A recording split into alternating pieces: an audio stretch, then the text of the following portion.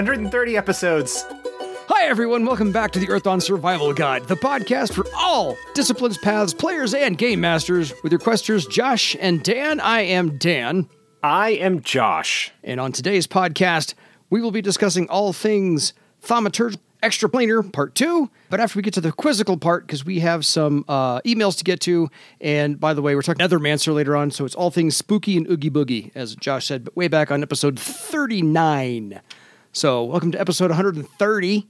We are going to get down to some business here. We have some emails, as I mentioned before, to get to, and that's just plentiful, I will say. They are wordy, so I hope you like the sound of my voice, because you're going to hear it a lot in the next minutes. Okay. This one, it comes in from Riley. I love the podcast, but occasionally I have thoughts. I'm going to stop there and just let you absorb that sentence. Oh, no. I want to argue that you price the spellbook far too low. While I agree that the price usually includes the teaching, the price also only gives you access to that teacher for a limited period of time. Buying a spellbook gives you the forever access to that tome and the ability to resell it to someone else in the same way you just bought it, so they can have as much time as they need to learn it. Especially important, since if you fail learning a spell, you might not be able to try again for a while. I personally would take the average price listed as listed to learn and double it. And trying to buy one on the open market, I would quadruple it. Again, not an important note, but a thought that immediately came to head when listening that I couldn't hold in. Cheers, Riley. Yeah, that's cool, if that's how you want to do it. One of the problems with trying to assign monetary values to loot that isn't already provided in some capacity is that different games have different standards of what a quote-unquote lot of money is. And so while those values might make sense for you in your game and might make sense in somebody else's game, if there's a lot of free-floating cash going around and you want to find ways of draining your group's funds for some reason, then that might be perfectly acceptable.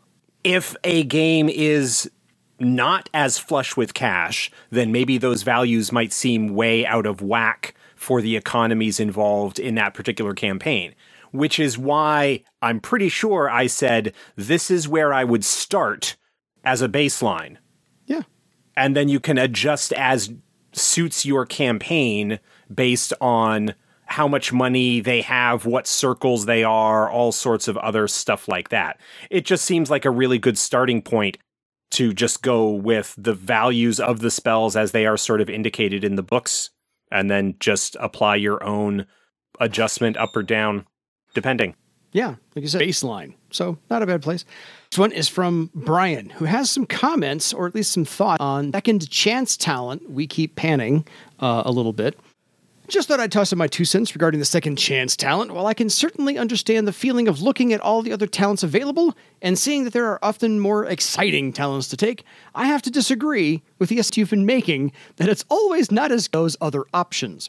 I think there is a lot to be said for the value of consistency. While it may often be a less interesting path in the sense that it isn't adding any new abilities, being able to rely on your rolls succeeding is also a very strong ability. Even if you're very likely to succeed on something, given that you are likely to be making half a dozen rolls per round on a master tier character, second chance can easily come up most rounds. It becomes even more important for any discipline that relies on a single roll to make an happen. That is to say, magicians. Failing a spellcasting test at a critical point in time is a big deal. Being able to turn something that has a 70% success rate to having a 91% success rate, with the added benefit that if you don't need it for the spellcasting test, you can save it for any rolls that come after, whether that be an illusionist, taunting, another mantic, using frighten, concise casting, or whatever else it may be. It is a very significant advantage. Likewise, a Beastmaster who has to rely on not missing for Claw Frenzy to keep going can gain a lot from that extra layer of security. If they have a bad first or second attack roll, second chance could be worth as much as 5 extra attack talents. It may have somewhat less value on disciplines such as Warriors or Sky Raiders, where you can rely on making several attacks to get the job done. But even then, you can have important roles that you really want to succeed at, and in any event, it is unlikely to be worse than having an extra attack talent like second attack or second. Assume that one of the 4 or 5 roles might fail. Now, I'm certainly not suggesting that every character should take the talent. Earthdawn does a very good job of offering differences in character building. Admit that there are lots of tempting options for any discipline to consider, other than Second Chance. I am simply saying that Second Chance is a talent that takes all of your other investments and makes them just that little bit stronger. And that is worthy of being competition for many other Master Tier talent options. Thank you. Those are some good points, Brian. That is something to keep in mind, that it could affect the statistical likelihood of success when it comes to important tests that you really want to make sure that you succeed at. You know, whether that is an early Claw Frenzy attack that doesn't hit, or if you're doing something like fair Spliced Weave, where you are conceivably going to be making multiple thread weaving tests per round or anything like that. I can see the value in that. I think whether the opportunity cost of losing access to another Master Tier optional talent in order to take that is worth it is something that individual players would need to decide for themselves, and whether the investment that would be required in Second Chance to get it to where it's worth using, because remember, at low ranks, it's not really going to do you much good at all if you're doing that to try and replicate a high rank talent that you failed on. It's just something that you're going to need to consider. And as has been made clear, my assessment of things has been that there generally are more exciting talents that you could choose to replace it. But yeah, you raise some potentially good points. I think one of the weaknesses of Second Chance as an option comes from the fact that I'm pretty sure, and I don't have it in right to hand to check, but I think the original version of Second Chance, I'm talking about like the original first edition version, I think it was a talent that anybody could pick up and was not part of the talent progression, much like Leadership was, or one or two other talents that are kind of now slotted into those options. And I think in a situation where it doesn't take up one of those limited resource slots, it becomes a much more desirable option to add. I don't know for certain whether that's the case from first edition, but it feels like it might have been. And that definitely changes the calculus of how I would value it within that paradigm. The other thing that you could think about if you are looking at that, I mean, by the time you're Master Tier and are deciding your options, you would have a pretty good idea, like if you are pursuing a path, if there are talents that are available through your path that could duplicate an option that you would be taking as your discipline. There aren't a lot of super specific Master Tier talents, I don't think, that are available through paths. I have not done the analysis on that to be sure, but that's something that you could potentially look at as well. But all that to say, good points. Thank you for bringing them up, and it does make sense within a certain framework that it might be a desirable option. At least for the disciplines you brought up. I mean, yeah. Thank you for that analysis. Well done, sir. On to a rather long one from Tim, and you can quote me on that. Just kidding. So we got some questions in the middle of all this. I will parse as needed and pause for Josh's responses because, again, this is a longer email. So I saved the longest one for last. First, thank you for the podcast. Afternoon, Jan and Josh. I have just consumed the entire backlog, barring 128, which came up today, and I'll listen to it tomorrow, over the last 6 months. And now I'm going to have to track down the Legends of Barsave to keep the drive home filled. I played a couple of sessions back in 90-something, and then carried on with other role-playing. Shadowrun, Rollmaster, more Shadowrun, even more Shadowrun, Hero, EABA, D&D 3.5, and a few others. And I'm definitely on the more simulationist side and enjoy getting into the weeds and how things work on a medieval adjacent world. I've now bought some of the 4th edition books, and I'm looking to run or play in Barsave soon-ish, when I have both time and players. So as you've been asking for questions and comments, I have a few, and these are in no particular order. They are more on general topics rather than specifics about the game mechanics, as I have less experience with them. The Rites of Protection and Passage. I'm going to read the comments first. I assume Netherwalk does not work through them. Also, summoning spirits, will they work within a care? And could you summon a named spirit at one care, work with them, and then they can go to another care and work there as well, allowing communication between cares during the Scourge? Can the passion get inside cares from the mad passions? I think this would be true. So, the Rites of Protection passage, do these prevent astral sensing across their boundary? And spells and talents like Earthwalk, Thought Link, and similar, can they work through the wards? Generally speaking, I would probably say no. To get back to the question about spirits, there is an example in one of the published novels.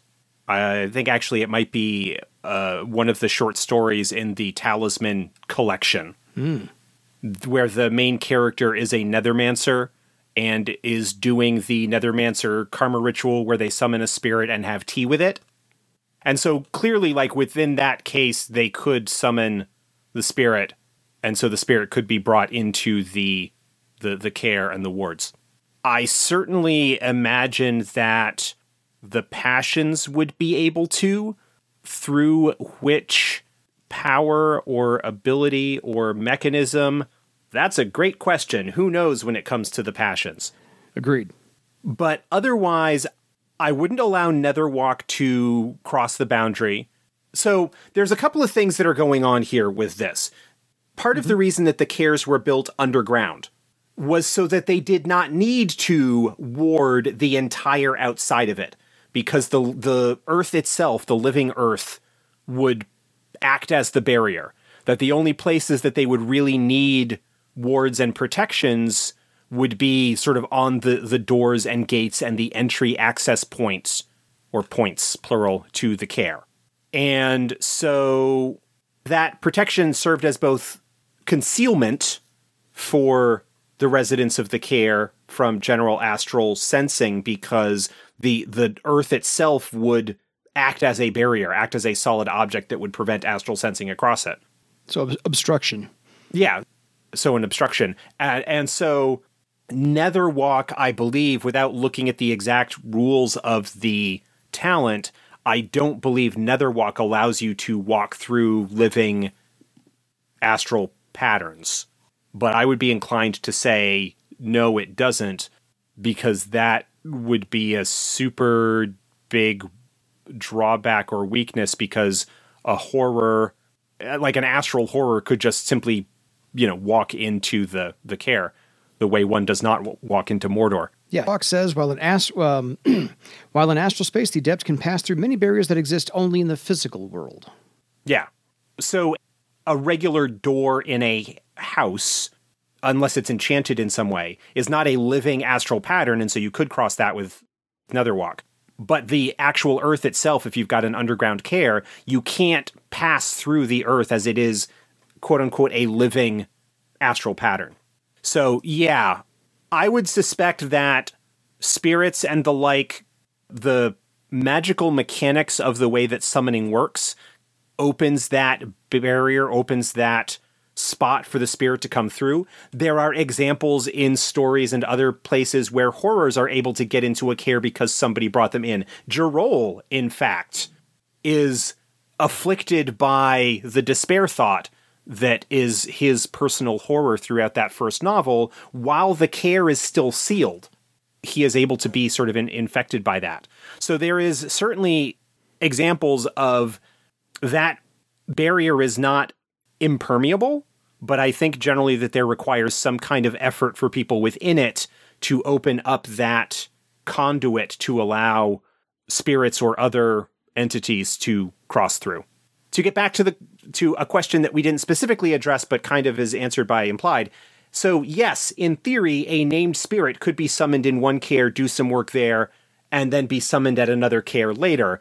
The likelihood of such things is probably kind of small, unless for some reason there was a specific reason that the name would have been known amongst all of those summoners. But yeah, it could also conceivably allow communication between cares. I don't think that you could summon a spirit, task it with entering another care, because it would still have to travel through astral space and would run into the issues that it would, like any other astral entity that would be trying to cross that. I think the spirit's native realm in the elemental planes or the netherworlds or whatever kind of gets around the traditional astral space stuff. Totally fair. So if it does not work, and cares are totally isolated, then I was thinking on the query about why there was so little development during Scourge centuries, and there might be a way to explain. Low population numbers. See, the smaller the population, the less chance you are going to get a person or a group of people with the right mind to drive technology or science or politics further, so the pace of change will slow. In addition to this, being stuck in a care is probably going to encourage the majority to want to keep the status quo and the grass being greener on this side rather than the other, a bunker mentality and not rocking the boat. That's not a bad thought if you kind of consider it that the big sort of dramatic political change was the Council Compact in Thrall, which is a large society. But you still look at things like Travar, for example, which is a city that had thousands of people living in it over the course of the Scourge. And the same merchant houses that were in existence at the beginning of the Scourge were the same ones that came out. And aside from, their fortunes might have risen or fallen a little bit, it's all the same stuff.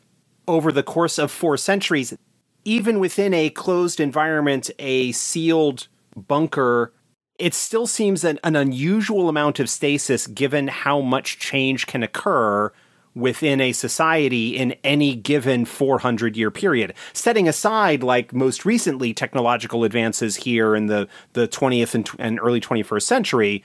Yeah. Look at the difference between Europe, whatever was happening in Europe around the year 1200 and the year 1600. Mm-hmm. You don't have the same countries. You don't have this, like, the number of wars and various other things that kind of happen. Now, obviously, you're looking at a much larger scale looking at Europe, but look at England, right? Mm-hmm. The British Isles and the Norman conquests and all sorts of other stuff that could go on. And so, yes, if you're looking at a smaller care and the general sort of conservatism that would go along with just kind of looking to survive, can explain a little bit of it, but it still feels really weird that you could have generations of humans or orcs or trolls or even dwarfs living within an area and not having some kind of potentially radical change or development or whatever, even if it's not from a technological standpoint because of a lack of resources, just from a social standpoint or changes that might happen there. So it's the kind of thing that you don't want to poke too hard, otherwise it falls apart. And you can sort of hand-wavium or no-prize yourself into whatever explanation kind of makes sense for you. It's just something to think about. Nice deep pull in the no-prize. So again, with cares and horrors, is the majority of the cares being secret as well as defended so that fewer horrors will test the defenses? It also said that the rites also had trapping spells. Would these be in layers around the cares so potentially physically distant, and then allowing a much more interesting trap or horror-filled maze on the way in or out? Also, what do you think happens to horrors that are caught in traps when the mana level reduces and other horrors retreat? I can imagine there are some that have been able to gather more magic to themselves and can last out the years, quite possibly in a care that has fallen. Yes. So the secrecy of the cares, the fact that they are hidden underground and often had their entrances masked or concealed or whatever, was another way to just reduce the chance that a horror could find them and potentially breach the care. And the extent and nature of the traps protecting a care through those access tunnels would depend largely on how wealthy or large the care was in the first place. It could be that a smaller town or village might not have had the resources to put into trapping the access corridors because they had to put all of their energy into creating the shelter in the first place. Putting extensive traps isn't going to do you a whole lot of good if you don't actually complete the place that you're going to be living in the meantime. So there is a potentially incredible amount of variety that you can have with that sort of thing. With regards to horrors that are caught in traps when the mana level reduces or other horrors retreat, there are examples in published material about that. The short story Inheritance in the original first edition book revolves around a fallen care that trapped a horror within it and the horror's attempts to escape. The short story collection Talisman, also the horror that's kind of running through the story on that, also gets trapped and eventually gets released or escaped in the course of the stories there. So it is certainly something that can happen. And the fact that it is trapped in a magical prison of some sort could be something that would allow it to remain when it otherwise might have been forced to retreat. When it comes to that sort of stuff, there is a lot of flexibility and creativity that you can have to do what you want from a narrative standpoint. As I recall, and I did not do a whole lot of digging on this, Life Rocks sort of acted as a care on their own. The Obsidian that were part of that brotherhood would merge with it in the dreaming, and so would be protected within the powerful magic of the Life Rock itself, which would act as a barrier the same way, in a sense, that the living earth would be for other cares. It's something that I would say is probably just a natural aspect of the nature of Obsidian and Life Rocks in the first place. It is not something that they needed to get from elsewhere. It is possible that, depending on the location of the Life Rock and whatnot, that some might have set up additional wards or protections, but that's not something that's detailed very well. And those could have been acquired through another source. But yeah, for the most part, I would say that it is simply the sheer magical power of the Life Rocks themselves that allowed the Obsidian Men to mostly survive the scourge within them, although there were examples of Life Rocks that were the target of a powerful horror that eventually broke them open and ate the creamy Obsidian Men inside. Okay, on to some bigger questions. When the passions were driven mad, was it a grabbing or a sudden avalanche? Yes. I don't know. Some from column A, some from column B. Would the questers feel something at the time, and did they get manipulated to stay in line with the new goals of the passions? This would then be an idea of, do people become questers because their goals align, or are their goals aligned by the passion, and then they become questers? Or is it somewhere in between? As the higher circle quester, you get to the closer, you get to your passion, and thus you become more like a facet of them? Okay, I'm going to address some of this now. I was only being partially facetious when I answered yes to the first part of that. I know. I don't actually have a specific answer. I think it is entirely possible that whatever it was that happened that drove the passions, the mad passions mad, happened sort of relatively quickly, but that the effects on their followers could have been more gradual, depending on the questor in particular and various other factors. So I think there's plenty of space to kind of explore both possibilities there. We don't know for certain what actually caused the mad passions to be mad. There is the idea that is connected with the abyss of Aras Nahem, where they are preventing Ristual from crossing over into the world and are too powerful to just be destroyed, but are being corrupted by it, and that could have been a gradual process, or it could have been something a little bit more sudden. We don't know whether that's actually the case. That's just one theory that's been floated. I think that in some cases, the questors could have been affected pretty quickly. I think that in others, it might have been a more gradual thing where the passion twisted that. I think that lower ranked questors were probably less likely to be affected by it than higher rank questors. As he says in the thing, you know, the higher circle of a questor or higher rank of a questor that you get, the sort of closer you are to your passion. And there's a lot of sense that I hope we provided in the questor's source book that the more devoted you are as a questor, the kind of, in a sense, crazier you become.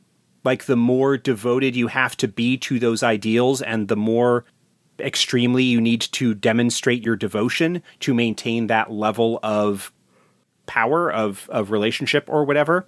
And whether people become questors because their goals align or whatever, I think similarly to disciplines, That varies from individual to individual.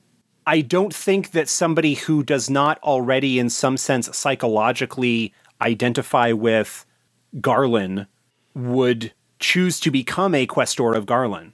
Much like somebody is already temperamentally suited in a way to be a troubadour. Mm-hmm. I think somebody would already be temperamentally suited to be a Questor of a particular passion, which makes the mad passions kind of insidious in their way because they can get their hooks into somebody who is feeling the negative emotions that are associated with them. Okay, move on. Fair. Yeah, I was just trying to find it. Would a passion's influence over their questers grow with Circle as well? This seems to be with the devotion point mechanic. Yeah, basically. That kind of addresses the thing. I kind of talked about that already. Yeah, fair. Again, with the fallout from the maddening of the passions, what has happened to their old spheres of influence? Has there been a gradual lessening of good rulers within Barsave because of Ragok? For instance, from the Questors book, it seems like the Questors are there to promote the ideals of the passions, so without that promotion, is there a relative drop of their ideals, and are we looking at a downward spiral? Not actually something I'd personally like, as I prefer my role-playing to be generally in a positive trend.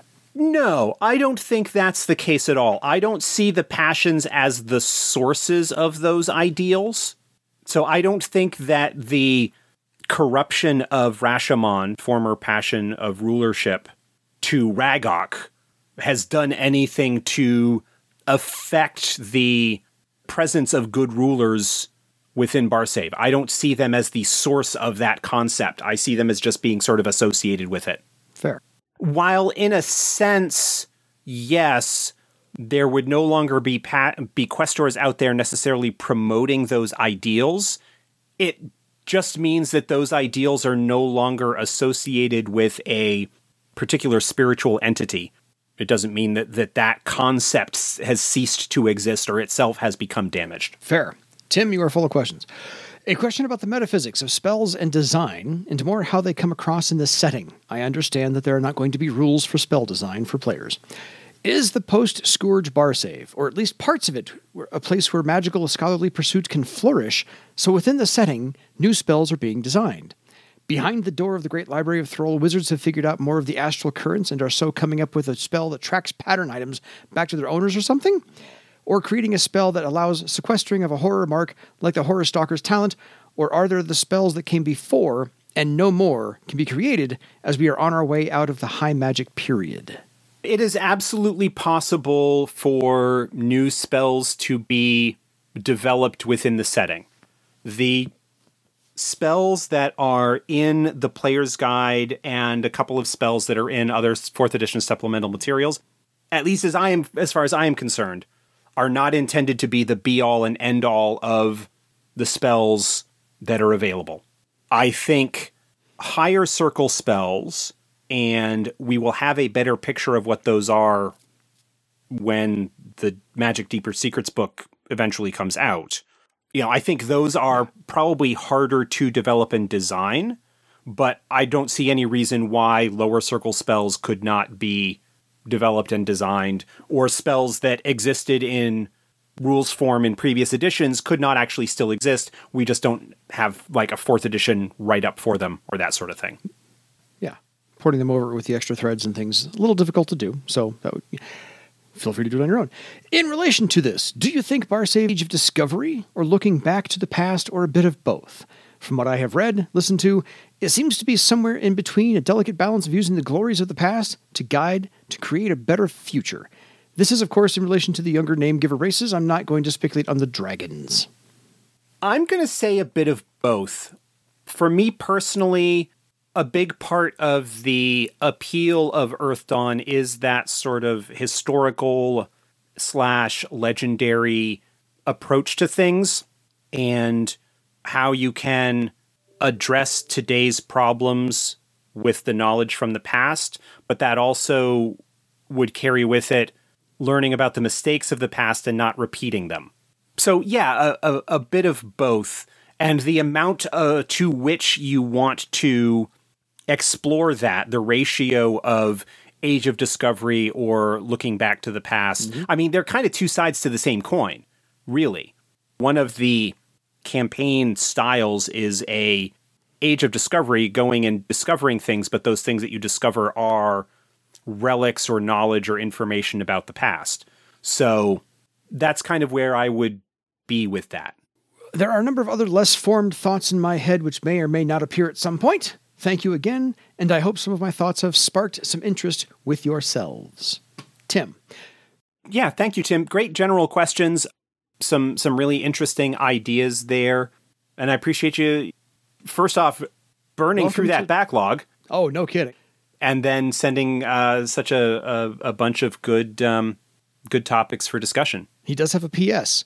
I noted in the Mystic Paths, page 1-4 of the PDF I have, that the Gauntlet information is titled Purifier, Talents, and Abilities. It sounds to me like you have the backer preview PDF or one of the early PDFs before the actual books were printed. I checked the official PDF that I've got. It does not have that error. And Dan checked his print copy, and it also says Gauntlet on that page. So I suspect it was probably an early version PDF that error got caught and fixed. And so what you would probably just need to do is go to wherever it was that you purchased that PDF, whether that's through DriveThruRPG or FASAGames.com, and download the latest version. Probably for free. In fact, both of those places should have the version of Mystic Paths with the quote-unquote second print errata included into it as well. So that might be worth something grabbing. Totally, because I don't have that one either. Anyway, that ends our quizzical portion of the show, the first half per se, because that was 34 minutes long. And we are now on to the portion where we're going to talk about all things Oogie Boogie and weird, because we're going to get into the second half of the Nethermancer talents, abilities, and whatnot for your character progression to get into. So this is fun. We have a couple of new ones here that we've never talked about before, but since we're rounding out the end of our 15 discipline list, this should be pretty quick because we've talked about most of these talents before. So at Ninth Circle, the Nethermancer gets a wonderful little ability because everybody does. Otherworldly Willpower. The Nethermancer performs an 8-hour ritual to steal their will with astral influences. Each adept's ritual is unique, often based upon their training and personal philosophy. Some may summon ally spirits, trading a piece of their pattern, while others may expose their psyche directly to astral space. The ritual is often performed as the final step in becoming a warden, but may be done at any time. After the ritual, the adept takes 1 blood magic damage and permanently adds +3 to their willpower value, therefore raising it up a whole step. Yes. Pretty typical. There are similar abilities that are given at Ninth Circle among other disciplines. This one just boosts the willpower. This also means that they can boost their willpower above and beyond what other characters would be able to, because this would stack on top of their other attribute increase options. Yeah, totally. So this was a nice big boost. For Karma, they can now spend a point of Karma on recovery tests. And the discipline talent at Ninth Circle for the Nethermancer, Matrix Sight. Yeah, pretty straightforward. We've talked about this with a few different disciplines. This expands the Nethermancer's astral investigation abilities. It allows them to see matrices that are possessed by other magicians and learn information about them. And it also allows them to target those self-same matrices with attacks that can do so. Yeah. So on to 10th Circle, because we're going to get through these really quickly. The Netherman +2 to their original social defense, so that's not bad. And they also gain an additional recovery test per day. Nice for a spellcaster to have. And the discipline talent, brand new, we haven't talked about this, I think maybe once before, Blood Insight. No, we have not talked about this before at all, because this is a talent that is only available to Nethermancers. Wanted to make sure of that. I'm occasionally wrong. They are the only one that has this. Blood Insight allows the Nethermancer to interact with blood in some capacity and gain information and understanding of who it belonged to. They make a test and they learn the gender, race, and age, roughly, of the target.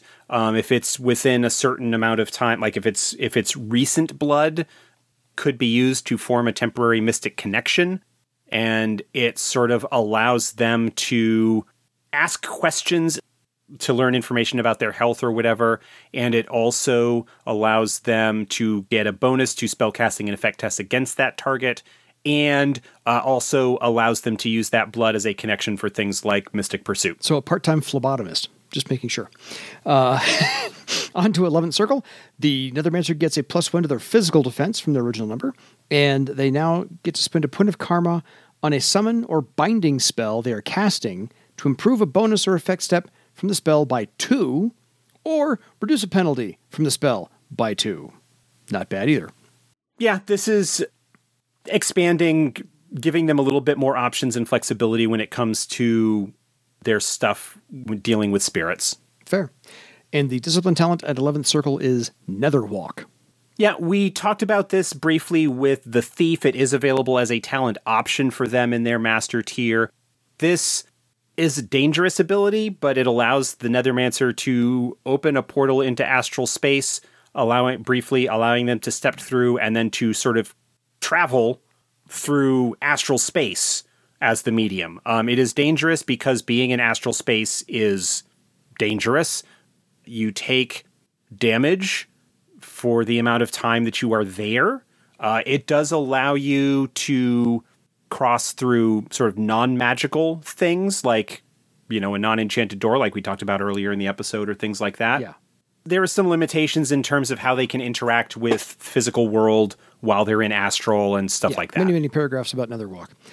On to 12th Circle, the Nethermancer gets a +4 to their Mystic defense. So if you're counting, it's +2 social, +1 physical, +4 Mystic right now to their original number.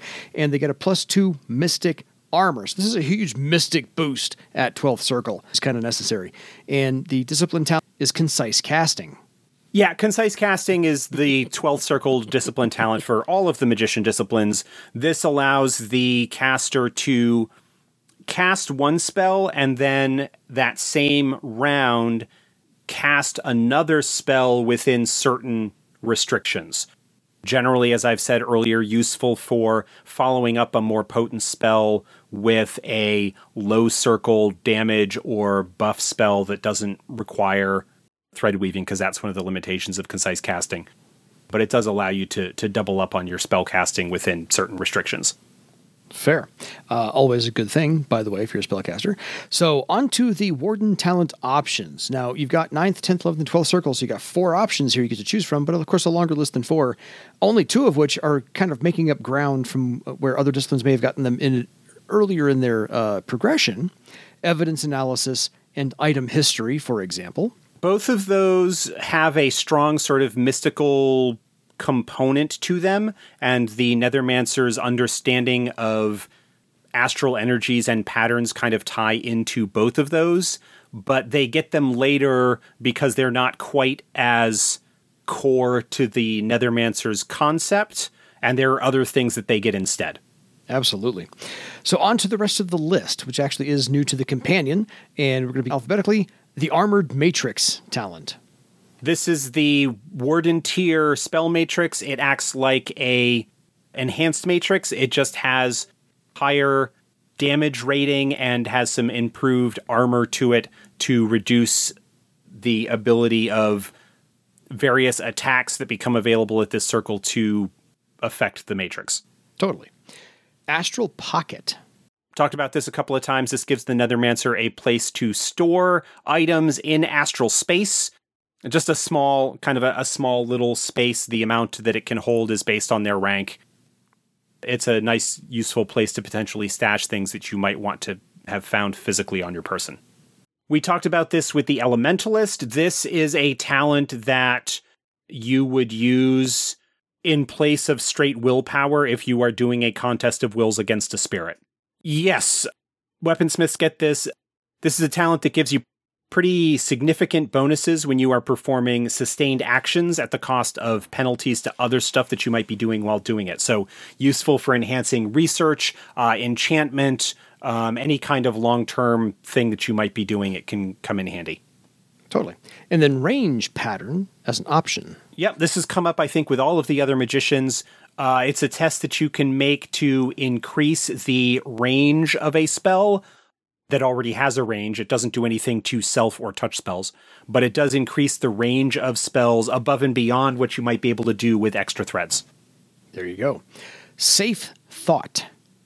This is protection from mental influence or other kinds of magic that could read or affect your thoughts or emotions. Soul Aegis. This one I'm pretty sure is a bonus to defenses. Yeah, still a great name. It increases both mystic and social defense by an amount based on the result of the test. Each success gives you a bonus to both. And then the last Warden talent option, Summoning Circle. Yeah, this is a talent that gives you bonuses when you are doing summonings within the created circle. And there are specific rules on how it interacts with everything, but it basically gives you bonuses to those summoning tests. Nicely done. So, if that's not enough for you, and you think you should retire, let me tint a little bit and bring you on board to the master tiers of 13th Circle, 14th Circle, and 15th Circle. At 13th, the Nethermancer gets a special ability called the Astral Face, just Astral Face.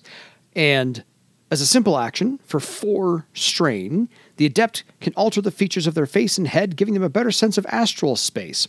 The altered appearance is smoother, and often silver or black. The eyes contain specks of unearthly light, and the teeth are dull and unreflective, with a small rune on the surface of each tooth.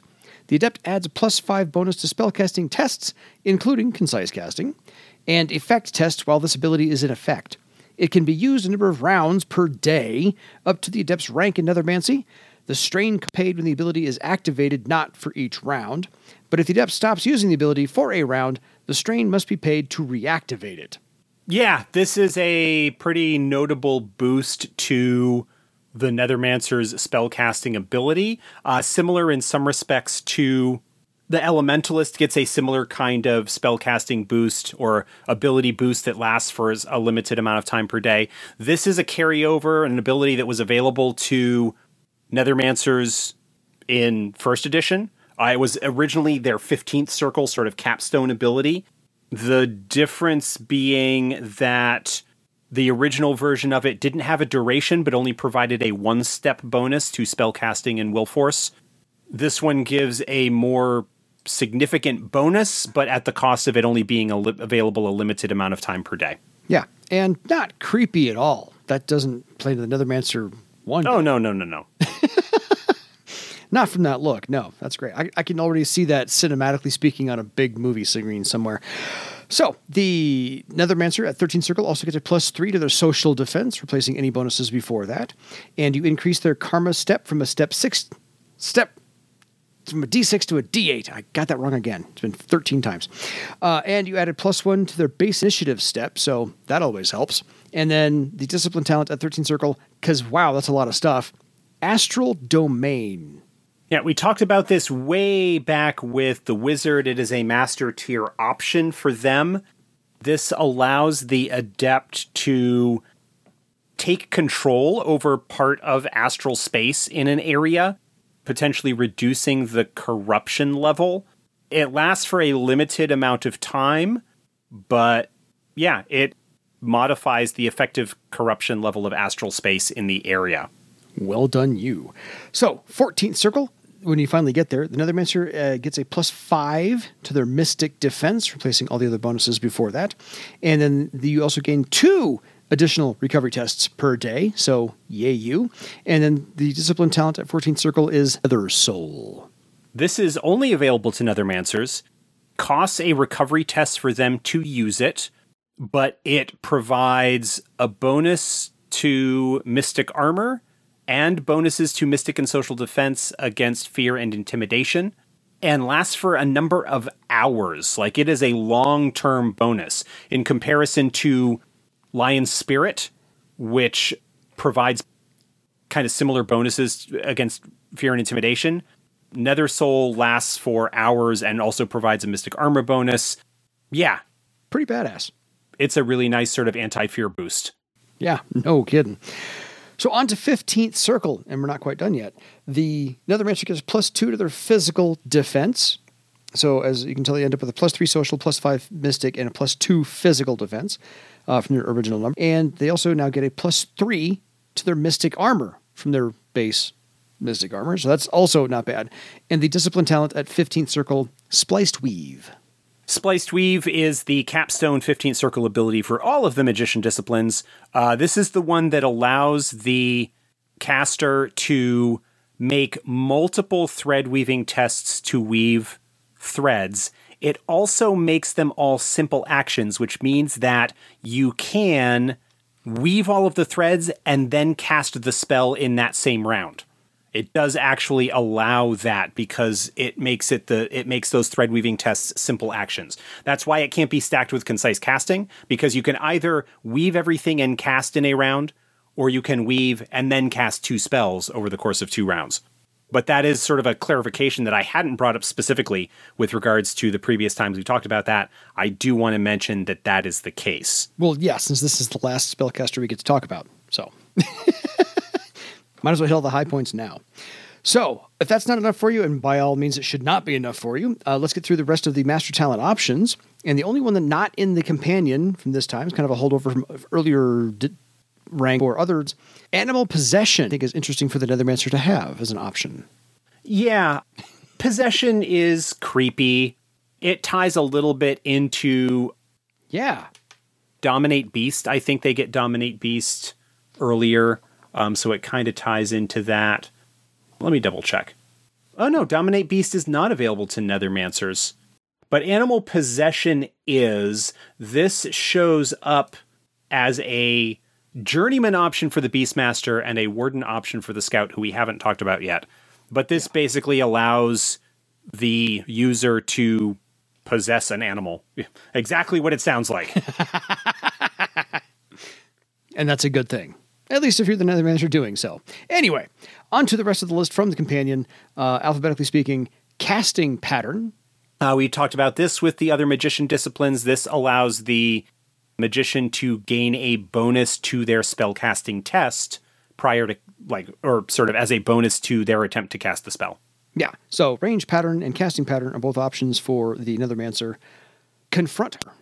This is an option for Troubadours, and it's the rank 15, the Circle 15 discipline talent for Weaponsmiths. We've talked about this before. This is the super legendary ability that allows the user to distract or keep a horror busy, with a lot more stories of it actually happening than confirmed cases of it being used. Totally. I was wrong. Effect Pattern is here. I was in my mind spelling it with an A, not an E. My fault entirely. So Effect Pattern. Affect versus Effect. Yes, I was way off on my spelling. Effect Pattern is similar to Casting Pattern or Range Pattern in that it gives you a test that allows you to modify the effect step of a spell that you have cast. Yeah, I'm all caught up now. And again, these are above and beyond any modifications that you might make using extra threads. Yes. Lion Spirit. Talked about this one previously. In fact, we talked about it just a few moments ago. Yes. Lion Spirit provides bonuses to... It's an anti-fear booster. Yeah. I think it provides bonuses to defense ratings to resist fear or intimidation. Resist Pain. Always useful. A lot of disciplines get this. It reduces the penalty that you suffer as a result of having wounds. And the aforementioned Second Chance. Yeah, we've talked about this. Nothing more to add today. Nope. Already in the emails as well from the questions. And then Shared Matrix. This is the master tier matrix that is available to all magicians. It does not hold any pre-woven threads the way that the armored or enhanced matrices do. What it does do is allow you to store up to its rank in total circle of spells within it. So a rank 6 shared matrix can hold 6 circle 1 spells, or 2 3s, or a 4 and a 2, or whatever combination that you want, as long as the total circle of the spells within it does not exceed the matrice's rank. Nicely done. So, of those options, as we've done for every other discipline before now, which ones are, since you have a high circle Nethermancer, should she get up? Well, I don't have one that's this high. Yeah, no, but I'm saying, should she get up this high? What would you actually do? Because you've been Nethermancer for years now. Looking at the master list, I would actually pass on Lion Spirit because I've got Nether Soul. Because you get Nether Soul as a discipline talent at 14 circle, and that provides you the same kind of bonuses that Lion Spirit does, so I probably wouldn't necessarily double up on that. Resist Pain I would probably take because it's just so gosh darn useful. Shared matrix, yeah, almost certainly. And then, because I'm a sucker as a spellcaster, casting pattern and or effect pattern. Because there are only 3 slots, I would have to decide which of those that I would go with. That's a tough choice. Flip a coin in that one. Yeah, I would say that I would be more inclined to go with effect pattern as the one that I would take, because that allows you to boost the effect of a spell that might not have its effect normally boosted by your spell casting. Whereas casting pattern might end up netting you perhaps more successes. If those extra successes don't do anything particularly useful, I would need to really sit down and look at the spells and which one would be worthwhile. Warden talent options, Armored Matrix almost certainly. Soul Aegis is really nice because of the defense boosts there. Safe Thoughts, decent. I don't know that Evidence Analysis or Item History, those are worth picking up if you don't, for some reason, have them in the group yet. But they are both available to multiple disciplines earlier. So the only reason that I would see to pick those up would be if you don't have them yet and you find that it is worth it. If you're dealing with a lot of spirits, you'll want to look at Contest of Wills and or Summoning Circle. Perfect Focus would be handy for tying into extended summonings. Actually, Perfect Focus would be really nice for providing yourself even more bonus there. But I would probably Armored Matrix, again, for me, would be the first one, just because you want more matrices. Soul Aegis is really nice as the defense boosts that it can provide you. And then kind of the other stuff that you would pick up would depend on what might be needed in your group and what you might want to do. I think when you're getting to these circles, particularly where we don't have a lot of spells available for there, this might be the point where you really start expanding even more into dealing with spirits and stuff, because they can be super handy. And so having those talents to deal with them would be worthwhile. Absolutely. Folks, if you have any questions for us, because we answered a slew of them at the very beginning of this, please feel free to email us at edsgpodcast@gmail.com. Next time, I think it's time for you to go and be worldly war for your legend. Good night, everybody.